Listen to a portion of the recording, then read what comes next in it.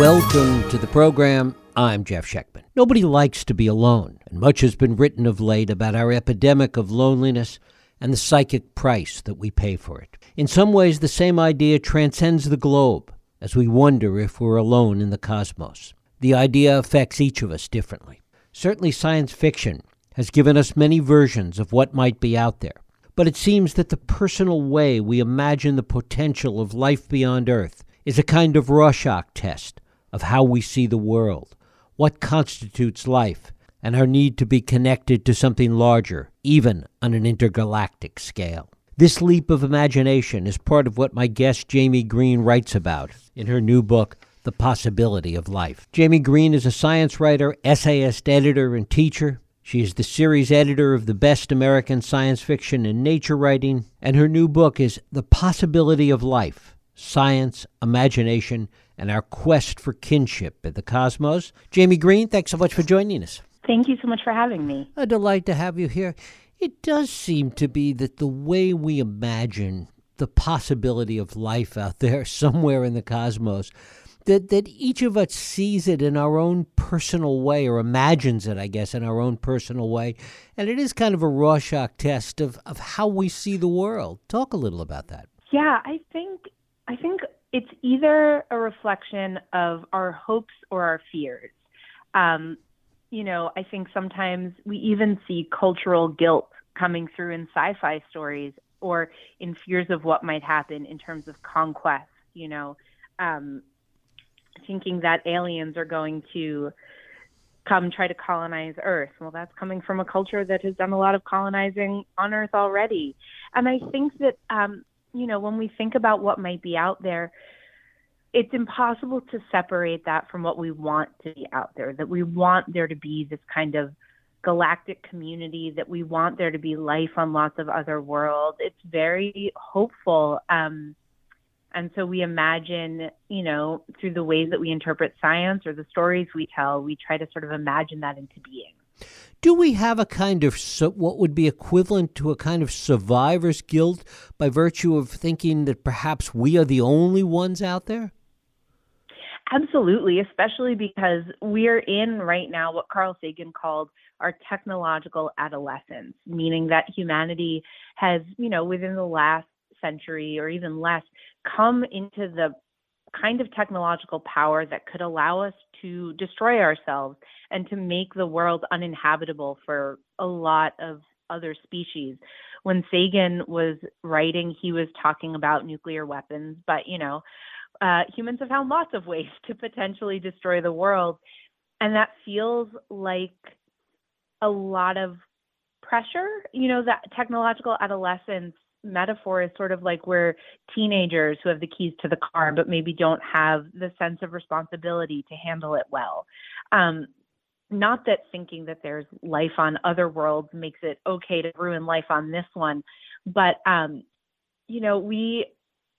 I think we see a lot of ways that humanity is not doing our best as a society, as global cultures, and the idea that we're all there is just makes that feel even scarier, because it also means there's no one coming to save us. There's no advanced aliens who would come in and say, oh, here's technology for infinite energy, or here's how, to move your whole planet into peace. Right. Yeah, one of the things you talk about is this idea of just imagining some place or an evolution without Darwinian evolution that sort of operates on a whole different plane.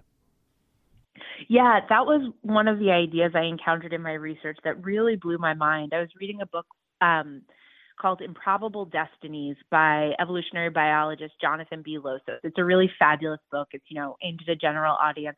And just as an aside, he mentions that life on another planet wouldn't necessarily have to follow Darwinian evolution. And that blew my mind, because I had assumed that was a fundamental law of life. One of the great things about writing a book is you encounter an idea like that, and as long as the author is still living, you can shoot them an email and say, hi, I'm writing a book. Can I interview you? And I was really glad that I got to talk to Losos about that. And really, in order to have Darwinian evolution, you need to have species, you need to have some sort of competition, you need genes to be passed down from parent to offspring. And we even see in bacteria on Earth, you could argue that Darwinian evolution is not the main driving factor for change among bacteria, or some researchers even say that we shouldn't think about bacteria as having distinct species, because not only do they transmit genes, to their offspring or to the next generation, but they acquire new genes through something called horizontal gene transfer, sort of just like leaking genes between bacteria, which is like how antibiotic resistance spreads so quickly. It can move between species. And so, on another planet, who knows, maybe genes that are heritable wouldn't be contained just in like special cells for passing down to offspring. Maybe if you sneezed on someone or brushed arms with them, you could pick up some genes that might be advantageous. The other part of it is this whole notion that somehow science fiction has shaped so much of our view of what might be out there. Yeah, absolutely. This is not I didn't come up with the idea. We know that, the idea for rockets started in science fiction.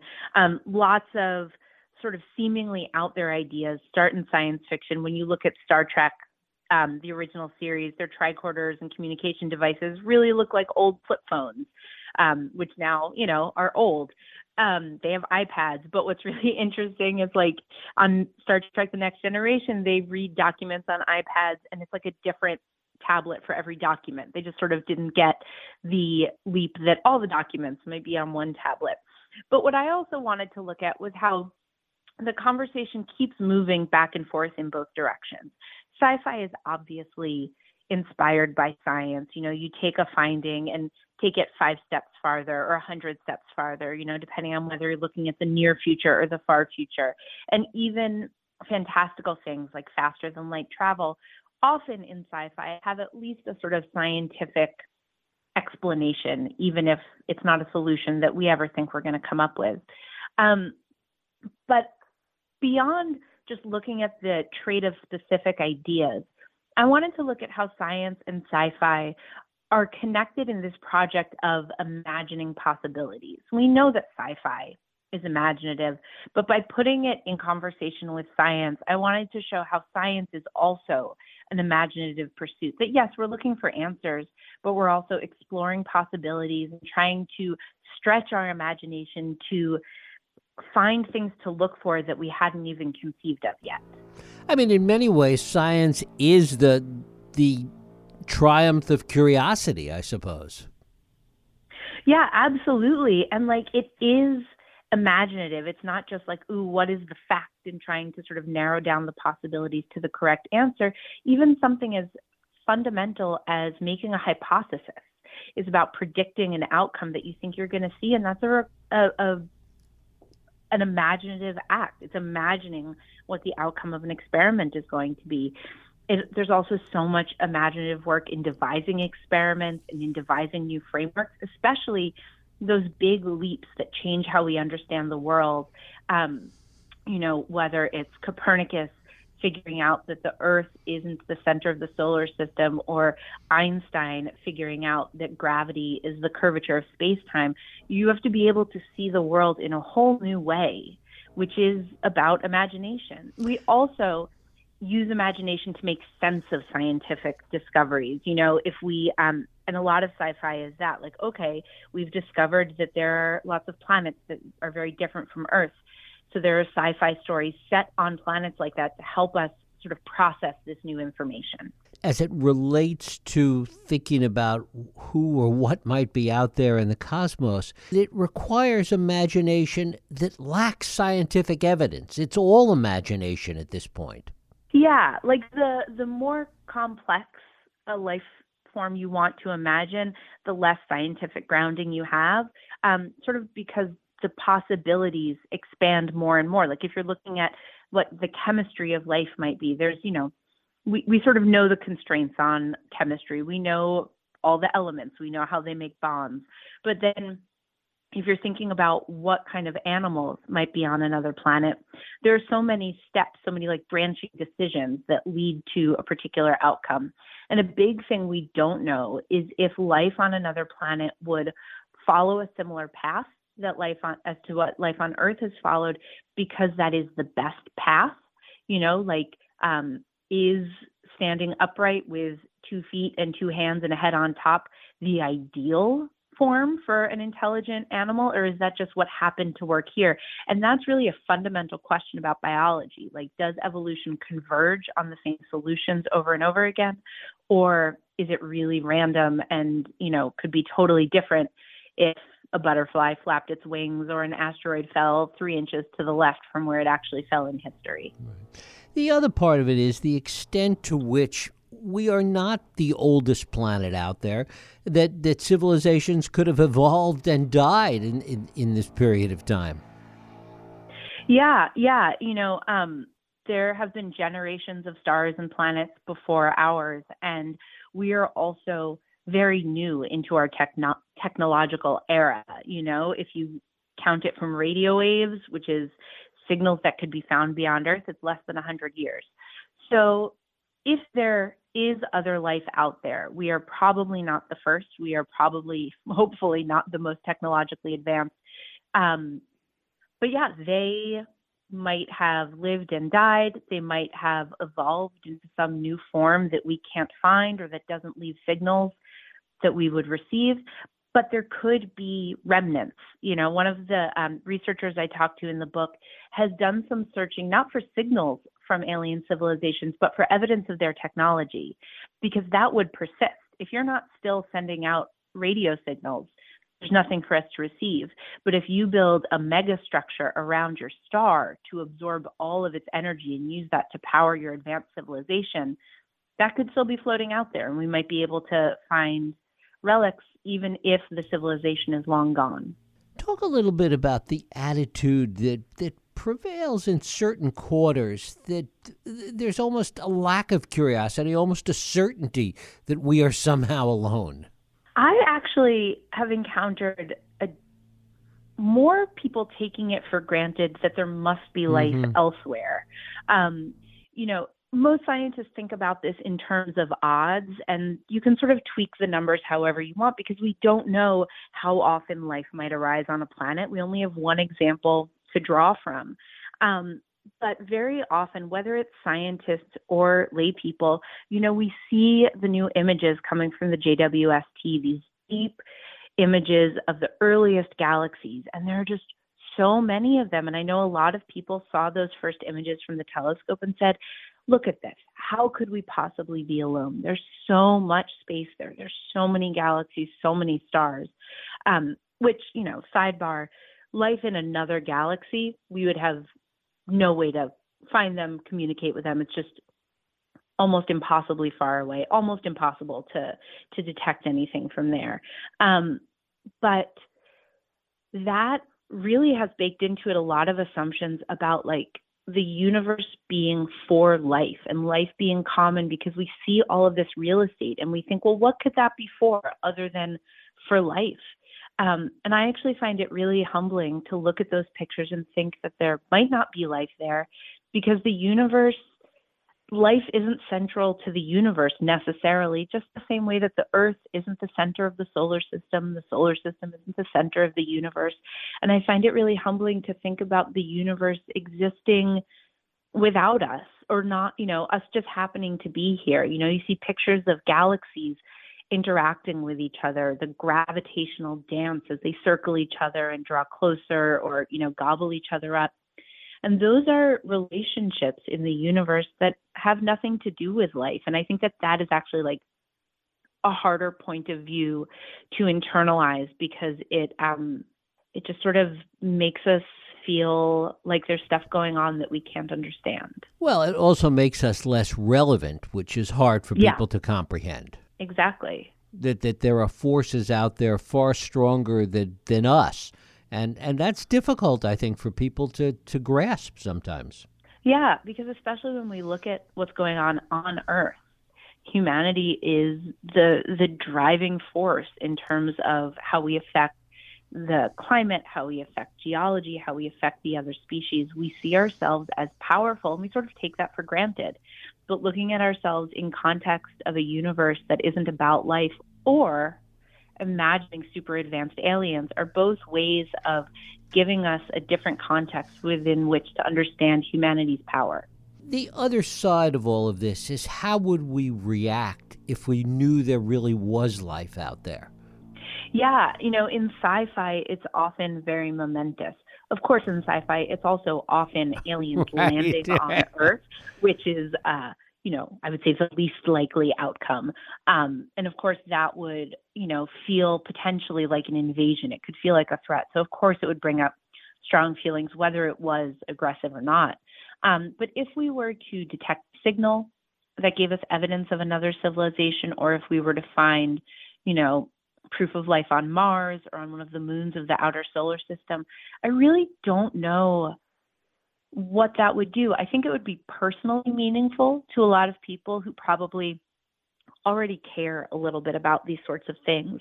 But something fascinating to me is that up until about 100 years ago, or even the 1970s, if you think about the first Mars lander as being a turning point, humans often took it for granted that there was life on other worlds. In the Renaissance, when it was discovered that there were other planets, we thought, well, if they're made of the same things that Earth is made of, then they'll have the same life force that creates life on Earth. And so, of course, there will be life on other worlds. And in the early 1900s, there were thought to be canals on Mars. So people thought that there was a civilization on Mars. And until the Viking lander, some scientists thought that they might get to Mars and find grass and find obvious signs of life. Sure, not an intelligent civilization, but life.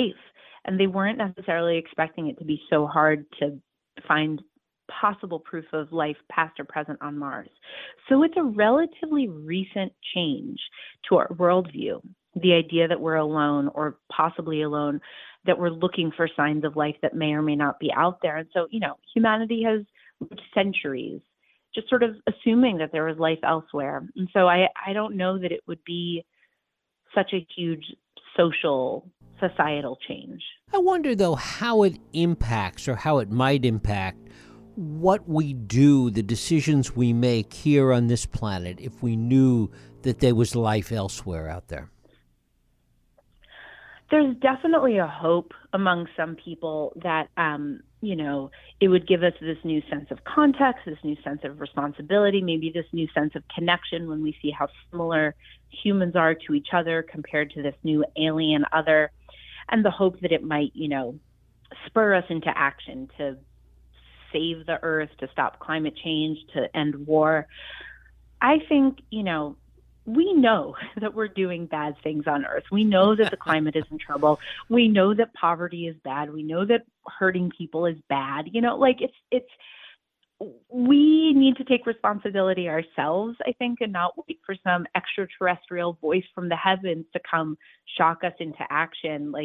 We know everything we need to know in order to make changes, to make society more just and to take care of the environment. And we shouldn't be waiting for aliens to come save us. Right. I don't know that it's aliens as much as just, as you said, it's a different context.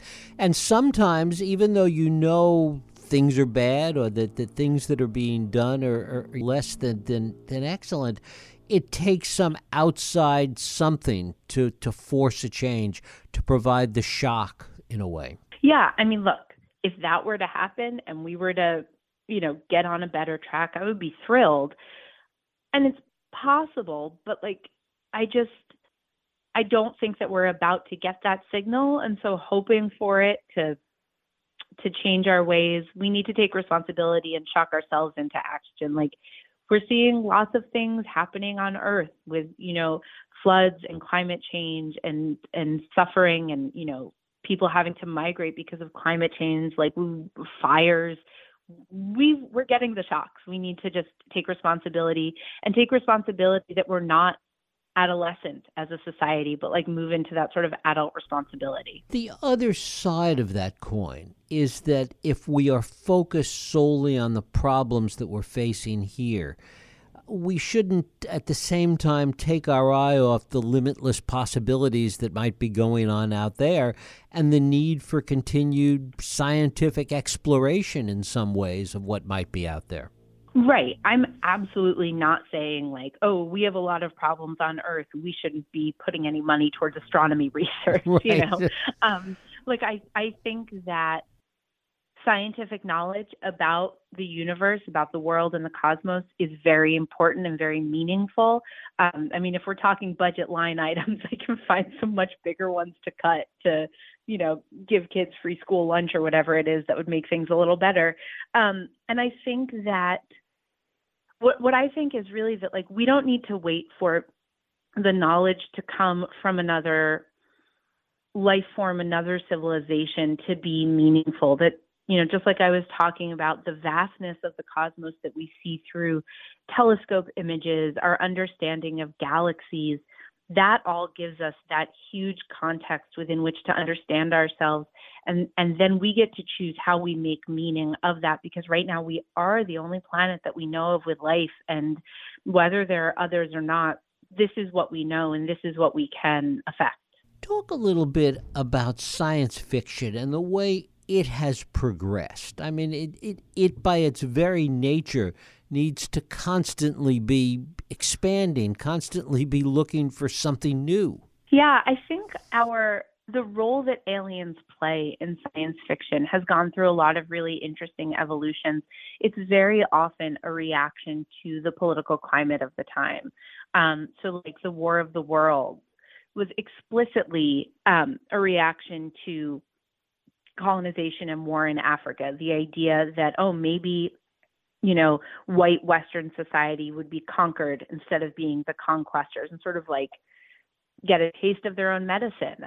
And then, almost 100 years later, another really wonderful, important novel called The Sparrow by Mary Doria Russell was a direct response to the 500th anniversary of Columbus, of imagining, in this case, humans with the best of intentions coming to another world and just seeing what their presence in a new world could do. So there's lots of different ways of sort of imagining different versions of our political present or past to make sense of it, sort of like trying on the ideas and seeing how things might have been different. Our imaginings of alien biology also change a lot. Sometimes they're monsters. Sometimes they're meant to be sort of incomprehensible. They're blobs. Sometimes they're a lot like us. Sometimes they're as alien as you can imagine it. And there's really been a move towards that, starting with, I would say, Solaris in like the 1950s. But the movie Arrival, I think, was a big milestone in fiction for like really alien aliens that don't look like humans, that are clearly, working on a different sort of biological and evolutionary logic. Right. I mean, it's interesting. In the 50s, for example, so much of the science fiction was reflective of the Cold War at the time. Exactly. Yeah, it's like, who is the other that you're fearing, or what is the chasm across which you're hoping to make a connection? And maybe by looking at the science fiction of today, maybe it teaches us something more about our actual condition. Absolutely. Like, these are different ways of thinking about how we relate to people who are different from us, which I think is, one of the most important things to grapple with, whether it's someone in a different neighborhood or on the other side of the world. Sci-fi gives us the chance to imagine encountering people who are even more different because they're all the way from another planet. Are you optimistic in the way you see people thinking about these possibilities? I am. I think that it's very often a place to practice empathy by stretching our imaginations, like I said, to like imagine people who are even more different than we could see on Earth and try to connect with them through fiction, whether it's through writing fiction or reading it or seeing a movie, and try to imagine the possibilities of connecting across that huge gulf of different experience. And it's also just like a powerful scientific experiment of like stretching our scientific imaginations as far as they can go.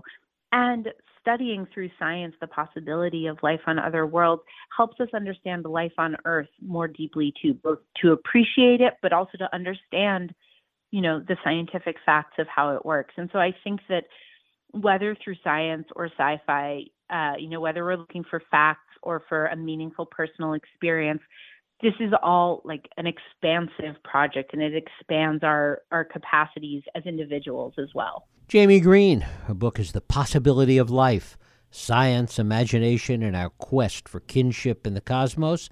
Jamie, I thank you so much for spending time with us. Thank you so much. Thank you.